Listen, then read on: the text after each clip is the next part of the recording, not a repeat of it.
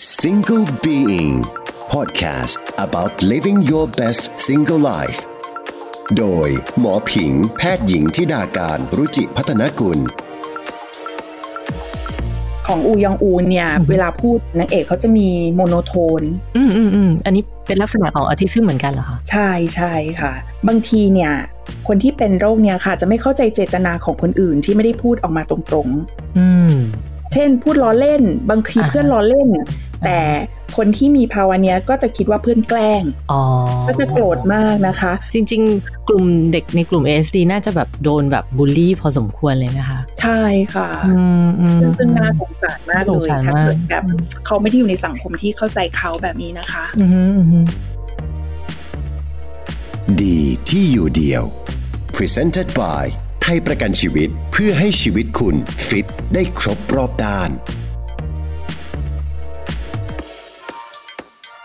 สวัสดีค่ะยินดีต้อนรับเข้าสู่ Single Being Podcast ที่จะทำให้คุณสนุกและก็มีความสุขกับการอยู่ตัวคนเดียวได้มากขึ้นค่ะ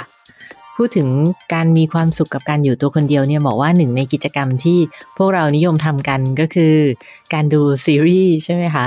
ซึ่งจริงๆแต่ก่อนนะหมอก็เป็นสายดูซีรีส์ของแบบอเมริกันเนาะแต่ว่ายอมรับเลยค่ะว่าหลังๆเนี่ยหมอแบบโอ้โหดูซีรีส์เกาหลีแล้วมันไม่สามารถกลับไปดูซีรีส์ฝั่งอเมริกันได้แล้วมันมีความสนุกในแบบของซีรีส์เกาหลีซึ่งมันก็มีหลากหลายแนวมากเลยไม่ว่าจะเป็นแนวแบบโรแมนติกตลกขบขันแบบซัสเพนส์หรืออะไรก็ตามแต่ว่าช่วงนี้ค่ะก็ยอมรับเลยว่าเรื่องนึงที่หมอก็จะดูแล้วชอบแล้วรู้สึกสนุกมากๆเลยอะค่ะก็คือเรื่อง Extraordinary Attorney Woo นะคะหรือว่าทนายอูยองอูหมอเชื่อว่าหลายๆคนน่าจะได้เคยดูหรือว่าเคยได้ยินคนพูดถึงบ้างแหละเพราะมันก็ค่อนข้างดังมากในช่วงนี้นะคะสำหรับคนที่ไม่เคยดูนะหมอก็จะเล่าให้ฟังว่ามันว่าด้วยเรื่องของเด็กสาวที่เพิ่งเริ่มต้นอาชีพทนายเขาเป็นทนายที่เก่งมากๆเลยนะแต่มันมีข้อจำกัดบางอย่างก็คือเขาเนี่ยป่วยด้วยเรื่องของออทิซึมนะคะซึ่งตรงนี้อาจจะทำให้หลายๆคนไม่เข้าใจในคาแรคเตอร์หรือบุคลิกว่าเอ๊ะสรุปแล้วออทิซึมมันคือยังไงการแสดงออกของอูยองอูเนี่ยเป็นยังไงสำหรับตัวหมอเองอ่ะจริงๆต้องยอมรับเลยว่าตั้งแต่สมัยที่เรียนหมออ่ะเกี่ยวกับเรื่องของออทิซึมครั้งแรกหมอก็รู้สึกว่าเป็นอะไรที่มหัศจรรย์แล้วก็น่าสนใจมากๆหมอรู้สึกว่าเป็นโรคที่ต้องการทำความเข้าใจแล้วก็อยากที่จะศึกษามากขึ้นแล้วรู้สึกว่ามันมีความพิเศษบางอย่างโอเคก็เรียนประมาณนึงแต่ไม่ได้เรียนแบบขนาดที่ว่าเป็นจิตแพทย์หรือว่าอะไรที่จะเข้าใจได้ลึกละเอียดพอได้มาดูเรื่องนี้หมอก็รู้สึกว่าเฮ้ยสิ่งแรกที่เราอยากทำคือเราอยากจะชวนแบบจิตแพทย์ที่ได้คุยได้รักษาแล้วก็เข้าใจในเรื่องนี้มาคุยจังเพราะว่ามันมีหลายสิ่งหลายอย่างที่เราดูแล้วเราก็อยากรู้ว่ามันยังไงมันคืออะไรมันอธิบายได้จากอะไรนะคะหมอก็เลยไม่พลาดเลยค่ะที่จะเอาความอยากรู้ส่วนตัวก็คิดว่าคุณผู้ฟังหลายคนที่ดูเรื่องนี้ก็อาจจะอยากรู้ด้วยแหละก็เลยขออนุญาตเชิญจิตแพทย์เกี่ยวกับเด็กและวัยรุ่นซึ่งก็จะเป็นจิตแพทย์ที่ดูแลทางด้านนี้โดยตรงมาคุยกันในวันนี้ค่ะขอต้อนรับนะคะอาจารย์อิ่มแพทย์หญิงอัชราตราชูจิตแพทย์เด็กและวัยรุ่นจากโรงพยาบาลสมิติเวชศรีนครินทร์ค่ะสวัสดีค่ะสวัสดีค่ะอาจารย์ผิงค่ะยินดีต้อนรับอาจารย์อิ่มเข้าสู่ Single Being อีกครั้งนะคะก็เป็นแขกรับเชิญที่แวะเวียนมาแชร์ความรู้กับเราบ่อยเลยทีเดียวค่ะขอบคุณมากเลยค่ะที่ให้มาพูดวันนี้เรื่องนี้ต้องอาจารย์อิ่มเลยคืออยากจะชวนอาจารย์อิ่มมาแชร์ให้ฟังในเรื่องของออทิซึมนะคะคือพี่เข้าใจว่าปัจจุบันเนี่ยเราใช้คำว่าเป็น Autism Spectrum Disorder ใช่ไหมคะใช่ค่ะจริงๆแล้วมันคืออะไรอะคะAutism Spectrum Disorder นะคะเป็นโรคพัฒนาการผิดปกติที่มีการแสดงค่ะเป็นความบกพร่องของพัฒนาการด้านการใช้ภาษาสื่อสารและปฏิสัมพันธ์ทางสังคมนะคะโดยร่วมกับความผิดปกติของพฤติกรรมและความสนใจที่จำกัดหรือเป็นแบบแผนซ้ำๆทีนี้เดี๋ยวจะลองเล่าอาการแต่ละอันนะคะว่ายกตัวอย่างว่ามีอะไรบ้างดีไหมคะดีเลยค่ะพี่ผิงจะได้ดูว่าตัวละครเนาะในซีรีส์ที่กำลังฮิตอยู่ตอนนี้นะคะมีอาการอะไรตามนี้บ้างงั้นเดี๋ยวขอแบ่งเป็นกลุ่ม2อาการหลักๆแล้วกันนะคะอันที่1ก็คือเป็นเรื่องของความบกพร่องด้านการใช้ภาษาสื่อสารและปฏิสัมพันธ์ทางสังคมนะคะแบ่งเป็นอันที่1เป็นการตอบสนองทางอารมณ์และสังคมที่ผิดปกตินะคะเช่นเด็กเนี่ยไม่กลัวคนแปลกหน้าหรือว่า ในวัยที่เด็กจะต้องมี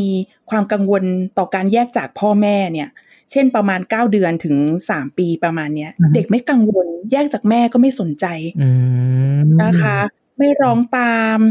ไม่มีปฏิสัมพันธ์กับพ่อแม่จะเข้าหาพ่อแม่เฉพาะช่วงหิวหรือง่วงนอกนั้นก็จะไม่สนใจพ่อแม่เลยหรือว่าเข้าหาคนอื่นอย่างผิดปกติคือคนแปลกหน้าก็ไม่กลัวก็เข้าไปหาเลยหรือว่าแบบมีความบกพร่องในการแสดงความสนใจและอารมณ์ร่วมกับผู้อื่นเช่นพ่อแม่ชี้ชวนดูอะไรก็ไม่มองไม่ดูหรือว่าไม่รู้จักแชร์ความสนใจไม่รู้จักอวดผลงานให้พ่อแม่ดูแบบนี้นะคะเรียกชื่อไม่หันไม่ยิ้มตอบไม่ชวนใครเล่นชอบเล่นคนเดียวแสดงความรักไม่เป็นแบบนี้เป็นต้นเลยค่ะนี่นึกถึงช่วงแรกๆของซีรีส์เลยอาจารย์อิ่มได้ดูเหมือนกันใช่ไหมคะดูค่ะดูครบแล้วค่ะตอนนี้กำลังรอตอนต่อไปอยู่ เหมือนช่วงแรกๆของซีรีส์คือเหมือนคุณพ่อของอูยองอูคุณพ่อของนางเอกเนาะเขาก็จะแบบเฮ้ยคือเหมือนแบบเขาไม่เข้าใจว่าเกิดอะไรขึ้นกับลูกเขาใช่ไหมทำไมลูกเขาถึงแบบไม่ได้แสดงแบบความรักหรืออะไรกับเขาบ้างอย่างนั้นใช่ไหมคะค่ะใช่ดูไม่สนใจพ่อเลยนะคะใช่อิ่มจำได้ฉากนึงที่แบบคุณพ่อก็แบบแกล้งเจ็บร้องดังมากแต่ลูกก็ไม่สนใจเนาะใช่ซึ่งถ้าคุณพ่อไม่เข้าใจว่ามันเป็นกลุ่มอาการของโรคนี้คุณพ่อก็คงจะเสียใจเฮิร์ตมากเลยใช่ไหมคะค่ะใช่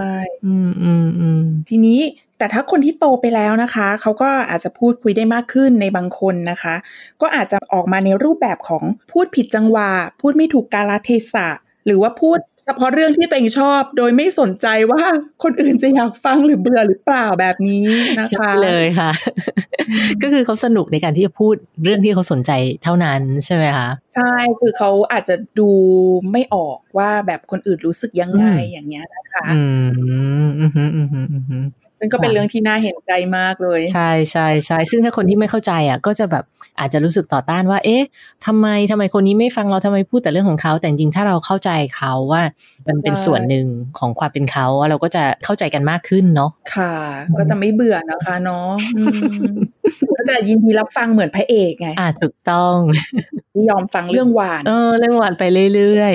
ๆทีนี้เรามากลุ่มอาการที่2นะคะของเรื่องความบกพร่องของภาษาและปฏิสัมพันธ์ทางสังคมเนาะอันที่2ก็จะเป็นการสื่อสารด้วยภาษาท่าทางบกพร่องไปค่ะยกตัวอย่างเช่นไม่ค่อยสบตาไม่ชี้บอกความต้องการเวลาแบบเด็กเนี่ยต้องการอะไรนะคะก็ไม่ค่อยชี้เนาะก็จะแบบจับหรือว่าจูงมือพ่อแม่ไปยังของที่ตัวเองต้องการแทนอาจจะรวมถึงไม่พยักหน้าเพื่อบอกว่าใช่ไม่สายหน้าปฏิเสธไม่ค่อยแสดงสีหน้าหรือความรู้สึกค่ะแต่ว่าบางคนเนี่ยก็จะมีภาษาด้านการพูดนะคะก็จะบกพร่องไปด้วยเช่นอาจจะพูดแบบพูดช้านะคะไม่สมวัยใช้คำศัพท์เรียงคำไม่ถูกหรือว่าโทนเสียงหรือจังหวะการพูดผิดปกติแบบโมโนโทนพูดพึมพำคนเดียวพูดสิ่งที่อยู่คิดอะไรก็พูดขึ้นมาโดยที่ไม่ถูกสถานการณ์แบบนี้นะคะแต่อย่างนางเอกอะค่ะอูยองอูเขาก็เหมือนกับเขาอ่านภาษากฎหมายเข้าใจแล้วก็จำได้หมดเนาะก็คือแสดงว่าจริงๆการรับรู้ข้อมูลเข้าไปในสมองเนี่ยมันดีมากเพียงแต่ว่าเวลาที่เขาจะแสดง express มันออกมามันอาจจะแบบไม่ได้แบบเหมือนคนอื่นอย่างนั้นใช่ไหมคะใช่ค่ะคืออูยองอูนี่คือฉลาดมากเพราะว่า IQ 164ค่ะโอเคก็คือจริงๆแล้วอ่ะมันเป็นคนละเรื่องกันระหว่างระดับของความฉลาดระดับของ IQ กับความสามารถในการสื่อสารถูกไหมคะใช่ค่ะของอูยองอูเนี่ยเวลาพูดนางเอกเขาจะมีโมโนโทนอันนี้เป็นลักษณะของออทิซึมเหมือนกันเหรอคะใช่ใช่ค่ะนะคะแล้วก็อาจจะไม่ค่อยแสดงสีหน้าใช่หน้านิ่งๆใช่ค่ะหรือว่าบางคนนะอาจจะออกมาในรูปแบบแสดงสีหน้าท่าทางแต่ว่าไม่ตรงกับอารมณ์อะค่ะหรือไม่เหมาะกับสถานการณ์เช่นยิ้มก็ยิ้มมากไปนะคะหรือว่าไม่ยิ้มเลยแบบนี้ค่ะนี่พี่ไม่เคยเจอน่าสนใจมากค่ะแล้วก็มีอันที่3ค่ะพี่ผิงก็คือมีความบกพร่องของการสร้างรักษาและเข้าใจปฏิสัมพันธ์ทางสังคมเช่นไม่สามารถพัฒนาความสัมพันธ์กับเพื่อนได้สมวัยเล่นกับคนอื่นไม่เป็นไม่เข้าใจกติกาไม่เข้าใจบทบาทสมมุติ ค่ะคือผู้ป่วยกลุ่ม SD อะค่ะเขาจะมีความบกพร่องในการเข้าใจมุมมองของคนอื่นหรือที่เราเรียกว่า theory of mind นะคะซึ่งปกติเนี่ยควรจะมีในเด็กที่อายุ4 ขวบขึ้นไปค่ะแต่ผู้ป่วยกลุ่ม SD นะเราเรียกย่อๆแล้วกันนะคะ SD อาจจะบกพร่องไปก็เลยทำให้ไม่เข้าใจคนอื่นอูยองอูเขาก็มีเพื่อนสนิทได้เหมือนกันนะคะใช่ใช่ค่ะคือถ้าเหมือนมีเพื่อนที่เข้าใจเขาได้หรือเขาคอนเนคกันได้อะเขาก็สามารถมีเพื่อนสนิทได้ถูกไหมคะอันนี้คิดว่าอาจจะแล้วแต่เคสด้วยใช่แล้วแต่ละคนนะคะแต่ว่าในเรื่องนี้คือตัวอูยังอูทำได้คือเวลาไม่เข้าใจคนอื่นเนี่ยอาจจะออกมาในรูปแบบเช่นบางทีเนี่ยคนที่เป็นโรคเนี่ยค่ะจะไม่เข้าใจเจตนาของคนอื่นที่ไม่ได้พูดออกมาตรงๆเช่นพูดล้อเล่นบางทีเพื่อนล้อเล่นแต่คนที่มีภาวะเนี้ยก็จะคิดว่าเพื่อนแกล้งก็จะโกรธมากนะคะหรือว่าบางทีเล่นมุกก็ไม่เข้าใจแบบนี้นะคะค่ะทำให้คนที่มีภาวะ SD เนี่ยอาจจะถูกหลอกได้ง่ายอินจำได้ตอนหนึ่งในเรื่องเนี่ยที่เพื่อนในชั้นนะคะตอนที่อูยองอูเรียนที่เขาหลอกให้อูยองอูถามคำถามคุณครูใช่โอ้ยน่าสงสารมากเลยตอนนั้นใช่แล้วคุณครูก็ถึงกับแบบโกรธมากใช่น่าสงสารมากเขาดูไม่ออกอะว่าเพื่อนแบบแกล้งเขาแบบนี้นะคะเพื่อนบอกให้ทำเขาก็ทำเขาออกจะดูซื่อๆนะคะจริงๆกลุ่มเด็กในกลุ่ม SD น่าจะแบบโดนแบบบูลลี่พอสมควรเลยนะคะใช่ค่ะซึ่งน่าสงสารมากเลยถ้าเกิดแบบเขาไม่ได้อยู่ในสังคมที่เข้าใจเขาแบบนี้นะคะอันนี้ก็เป็นอาการหลักอันแรกไปแล้วค่ะพี่พิมพ์ต่อไปนะคะก็จะเป็นอาการหลักกลุ่มที่2ก็คือเป็นเรื่องของพฤติกรรมความสนใจหรือมีกิจกรรมที่แคบจำกัดค่ะหรือว่าเป็นแบบแผนซ้ำๆนะคะมีอะไรบ้างอันแรกเป็นการพูดการเคลื่อนไหวหรือว่าการใช้สิ่งของซ้ำๆค่ะเช่นเป็นเสียงซ้ำๆพูดภาษาของตัวเองซ้ำๆหรือว่าพูดตามผู้อื่นเช่นเขาถามคำถามเราก็ทวนคำถามแทนที่จะตอบคำถามแบบนี้นะคะอันนี้ชัดมากเลยนะอันนี้เรื่องนี้ชัดมากเช่นแบบพฤติกรรมการเดินเข้าประตูหรือการแนะนำตัวเองอย่างนั้นใช่ไหมคะใช่คืออูยองก็จะมีพูดซ้ำๆเนาะใช่ไหมคะใช่มีท่าทางซ้ำๆเช่นเวลาจะเข้าประตูต้องนับนิ้วใช่ไหมคะใช่น่ารักมากเนาะแล้วก็แบบเวลาจะแนะนำตัวต้องพูดซ้ำอะแล้วก็จะเหมือนจะมีภาษาของเขาเองไม่แน่ใจเนาะใช่มีแบบกนกขวบนลินยายพี่ชอบมากคือเขาก็แบบน่ารักแต่คนอื่นก็จะงงไงว่าพูดทำไมใช่ไหมคะแต่เขาก็แบบฉันอยากจะพูดอะไรแบบนี้อาจจะใช้ภาษาที่คนไม่พูดกันบางทีมีการเคลื่อนไหวซ้ำๆเช่นสะบัดมือขยับนิ้วมืออันนี้เหมือนนางเอกจะมีเนาะค่ะมีใช่ค่ะบางคนอาจจะหมุนตัวตบมือซ้ำๆกระโดดซ้ำๆสะบัดหัวซ้ำๆหรือว่ามีท่ายืนท่าเดินที่แบบเป็นรูปแบบของตัวเองซึ่งในเรื่องนี้อูยองอูจะมีท่าเดินของเขาเนาะพี่พิมพ์ใช่ไหมคะใช่ค่ะนอกจากอันนี้แล้วเนี่ยก็จะมีบางคนอาจจะเป็นในรูปแบบของมีการยึดติดอย่างมากกับกิจวัตรประจำวันหรือพฤติกรรมบางอย่างค่ะยึดติดให้เป็นแบบแผนเดิมไม่ยอมเปลี่ยนแปลงเช่นต้องกินอาหารแบบเดิมทุกวันคิมบับใช่ที่นางเอกกินนะคะบางคนต้องแวะ7-11ทุกวันนะหลังเลิกเรียนบางคนต้องทำกิจกรรมตามขั้นตอนเดิมสลับขั้นไม่ได้เป็นต้นนะคะหรือบางคนก็จะเป็นอีกแบบนึงก็คือมีความสนใจที่แคบจำกัดหรือหมกมุ่นกับบางอย่างมากเกินไปเช่นชอบวานใช่ไหมคะเป็นพิเศษชอบเพนกวินอะไรอย่างเงี้ยใช่หรือว่าบางคนก็จะเป็นในรูปแบบต้องถือของบางอย่างติดตัวตลอดเวลาเนาะหรือคนสนใจจำกัดบางอย่างเช่นเล่นรถก็เล่นหมุนแต่ล้อรถบางคนก็สนใจแบบตารางเที่ยวบินสัญลักษณ์ต่างๆจำได้หมดอะไรแบบเนี้ยเป็นต้นนะคะแล้วก็อีกอย่างนึงก็คือบางคนมีอันนี้ที่เราอาจจะเจอซึ่งในอูยองอูมีเลยค่ะพี่พิงก็คือมีการตอบสนองที่มากหรือน้อยเกินไปต่อสิ่งเร้าทางสัมผัสเช่นบางคนตอบสนองมากเกินไปเช่นต้องอุดหูเมื่อได้ยินเสียงที่ไม่ชอบใช่อันนี้มีเลยค่ะเพราะว่านางเอกก็จะต้องอุดหูตลอดเวลาเนาะแล้วเขาก็ไม่ชอบเสียงดังใช่ไหมคะเพราะว่าอันนี้ก็คือเขามี hypersensitivity ต่อเสียงนะคะบางคนก็จะไม่ชอบสัมผัสเช่นไม่ชอบตัดเล็บไม่ชอบตัดผมไม่ชอบสระผมบางคนไม่ชอบถูกสัมผัสจากคนอื่นก็เหมือนที่อูยองอูไม่ชอบให้ใครมาแตะตัว ค่ะใช่แต่ว่าบางคนอาจจะมาในรูปแบบของการตอบสนองที่น้อยไปค่ะก็คือ hypersensitivity เช่นไม่ค่อยเจ็บปวดเช่นฉีดยาเย็บแผลก็ไม่เจ็บค่ะบางทีก็ทำให้เขาแบบอาจจะต้องมีพฤติกรรมแบบเหมือนกระตุ้นตัวเองอ่ะเช่นเอาศีรษะโขกกำแพงหรือว่าทุบตัวเองแกะหยิกตัวเองบางคนชอบดมชอบเลียของแบบนี้ค่ะชอบอมของก็มีค่ะอันนี้ก็หมดแล้วก็เป็นตัวอย่างของอาการใน Autism Spectrum Disorder ค่ะซึ่งจริงนะคะยิ่งฟังแบบน้องอิ่มเล่าอ่ะพี่ก็ยิ่งสงสัยว่าถ้าอย่างเงี้ยในเรื่องของความสัมพันธ์เนี่ยเขาก็จะมีข้อจำกัดในเรื่องของความสัมพันธ์แล้วในเรื่องความรักล่ะสุดท้ายแล้วอ่ะเอาตรงๆเลยอ่ะนางเอกจะลงเอยกับพระเอกไหมอ่ะจันอิ่ม อันนี้พอเป็นซีรีส์เกาหลีใช่ไหมคะ พี่พิมเราคิดว่าน่าจะต้องแฮปปี้เอนดิ้งเนาะ เขาจะรักได้ใช่ไหมคือพี่มั่นใจพี่ฟินอยู่แล้วว่าพระเอกรักแน่แต่นางเอกจะรักหรือเปล่า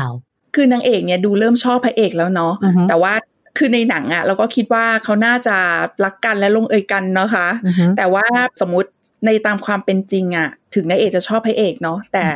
ลองคิดดูว่านางเอกมีข้อจำกัดหลายอย่างใช่ไหมคะถึงจะรักอ่ะแต่ถ้าเกิดจะต้องใช้ชีวิตร่วมกันแต่งงานกันไม่รู้ว่านางเอกจะกลัวเรื่องเหล่านี้หรือเปล่าทำให้ไม่กล้าที่จะเปิดใจให้พระเอกหรือเปล่าแบบนี้นะคะคือในชีวิตจริงเนี่ยคนที่มีภาวะ ASD เนี่ยคนที่ได้แต่งงานจริงน่าจะน้อยคือเป็นเปอร์เซ็นต์ที่น้อยนะคะแต่ก็อาจจะมีทั้งนี้ทั้งนั้นก็ขึ้นอยู่กับอาการด้วยใช่ไหมคะว่าแบบรุนแรงของเขาเนาะใช่แต่นี้แต่งงานได้ก็ไม่ได้จบแค่นั้นการที่จะคงความสัมพันธ์นะคะให้ยืนยาวเนี่ยเป็นเรื่องที่ยากกว่าเพราะว่าเขาอาจจะไม่ได้เข้าใจสิ่งที่อีกฝั่งสื่อมาใช่ไหมคะใช่หรือบางทีอิงคิดว่าอย่างนางเอกเนาะก็สมมติว่ารักพระเอกแล้วเนี่ยแต่ว่าพอไปใช้ชีวิตด้วยกันจริงๆเนี่ยอาจจะมีบางอย่างที่ไม่เข้าใจกันหรือว่าไม่รู้อาจจะมีบางทีที่ไม่สนใจพระเอกจนแบบพระเอกน้อยใจหรือเปล่าอะไรแบบนี้มันก็ขึ้นอยู่กับว่าคู่จะเข้าใจในเรื่องของอาการของ ASD มากน้อยแค่ไหนใช่ไหมคะใช่ค่ะแต่ว่าอิมก็เคยเจอเคส ASD ที่ดูแลอยู่นะคะซึ่งพอรักษาตัวเด็กนะคะคุณพ่อบอกว่าคุณพ่อก็มีอาการคล้ายๆกันแต่ว่าคุณพ่อฟังก์ชันดีนะคะทำงานได้พูดจาปกติเลยแต่คุณพ่อบอกเคยมีอาการ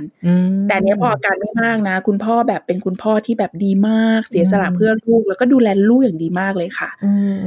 คือพี่เชื่อว่าจริงๆอ่ะกลุ่มเนี้ยมันมีความรุนแรงหลายระดับเนาะอย่างพี่เห็นอย่างคนดังๆบางคนอย่างอีลอนมัสก์เนี่ยเขาก็บอกว่าเขาก็คืออยู่ในกลุ่ม ASD เหมือนกัน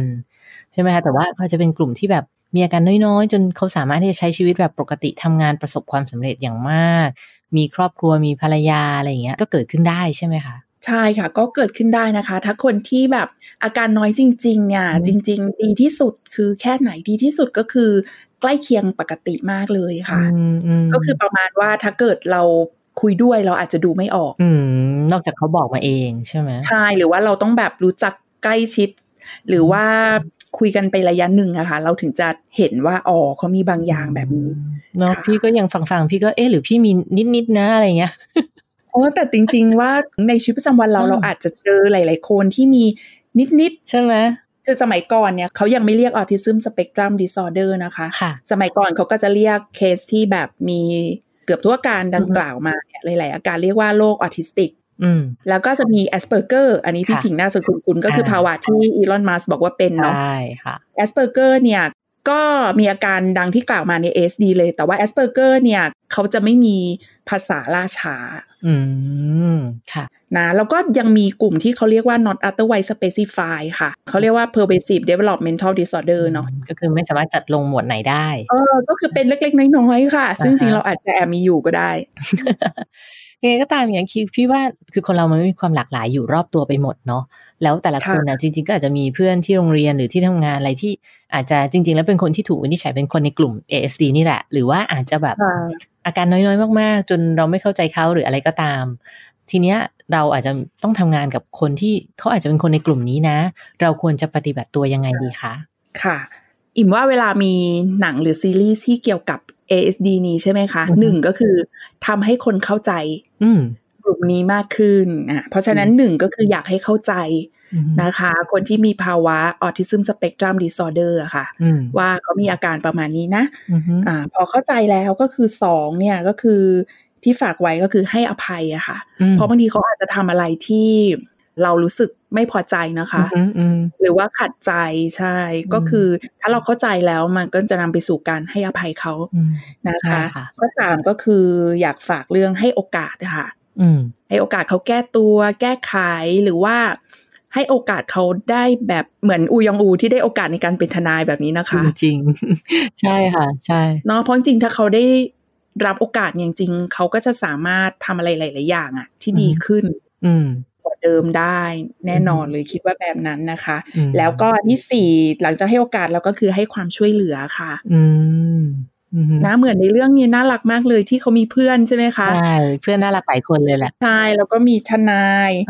ชเวซยอนซึ่งเป็นเพื่อน ที่ว่านางเอกเขาบอกว่าเพื่อนเขาเปรียบเสมือนอะไรนะแสงอาทิตย์ในฤดูใบไม้ผลิใช่ไหมคะใช่ค่ะน่ารักมากเลยแล้วก็ทนายจอมยองซอกที่เป็นหัวหน้าเนาะก็แบบช่วยเลยน่ารักใจดีค่ะก็เลยคิดว่าเนี่ยคนน่าจะเข้าใจเยอะขึ้นเนาะถ้าเกิดว่าคนกลุ่ม SD เนี้ยได้รับความเข้าใจเนาะแล้วการช่วยเหลืออะไรเงี้ยเขาน่าจะแบบมีคุณภาพชีวิตที่ดีขึ้นนะคะจริงๆค่ะชอบมากๆเลยค่ะที่อาจารย์อิ่มสรุปมาในเรื่องของตรงนี้ความเข้าใจเนาะมันก็จะนำไปสู่การแบบว่าให้อภัยใช่ไหมคะค่ะแต่ก็การให้ความช่วยเหลืออะไรต่างๆซึ่งตรงนี้นะคะก็คิดว่าทั้งในส่วนของการดูซีรีส์แล้วก็ในส่วนของที่คุณผู้ฟังได้ฟังในวันนี้น่าจะทำให้เกิดความรู้ความเข้าใจเกี่ยวกับความพิเศษของผู้ป่วยออทิซึมได้เยอะขึ้นมากๆเลยค่ะวันนี้นะคะก็ต้องขอบคุณอาจารย์อิ่มมากๆเลยนะคะสำหรับข้อมูลดีๆในวันนี้นะคะขอบคุณอาจารย์อิ่มแพทย์หญิงอัชราตราชูค่ะขอบคุณอาจารย์ผิงมากค่ะสวัสดีค่ะคือหมอคิดว่านะคะฟังพอดแคสต์ EP นี้หลายๆคนก็คงจะได้อะไรหลายๆอย่างที่ชวนให้คิดนะคะซึ่งหมอว่าจริงๆแล้วอ่ะการดูซีรีส์ซึ่งอาจจะเป็นกิจกรรมที่หลายคนบอกว่าโอ๊ยมันแบบเป็นการฆ่าเวลาที่ไร้สาระอะไรเงี้ยแต่จริงๆอ่ะมันมีประโยชน์มากนะถ้าเราดูแล้วก็เราคิดแล้วก็เราแบบศึกษามันอาจจะทำให้เราแบบมีเอมพัตตีหรือมีความเข้าใจคนอื่นมากขึ้นนะคะบางครั้งในชีวิตประจำวันอ่ะเราเจอคนที่ต่างจากเราหลากหลายจากเราไม่ว่าจะด้วยแบ็คกราวด์ทัศนคติหรือว่าด้วยโรคบางอย่างการที่เราไม่เข้าใจมันก็อาจจะทำให้เราปฏิบัติกับเขาไม่ดีหรือว่าเราไม่สามารถสื่อสารกับเขาได้แต่การที่เราได้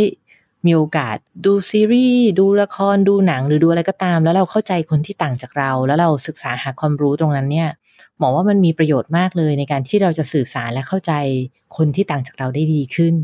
ก่อนหมดเวลาใน EP นี้นะคะอย่าลืมกดไลค์กดแชร์กด Subscribe กด Follow กดกระดิ่งแล้วก็กด Tag Podcast EP นี้นะคะให้กับเพื่อนของคุณที่ชอบ Extraordinary Attorney Wu ด้วยค่ะขอบคุณที่วันนี้ให้รักดูแลชีวิตไปด้วยกันหมอขอตัวไปดูซีรีส์ต่อนะคะสวัสดีค่ะ Single Being Podcast about living your best single life โดยหมอผิงแพทย์หญิงธิดาการรุจิพัฒนกุลดีที่อยู่เดียว Presented by ให้รักดูแลชีวิตไทยประกันชีวิต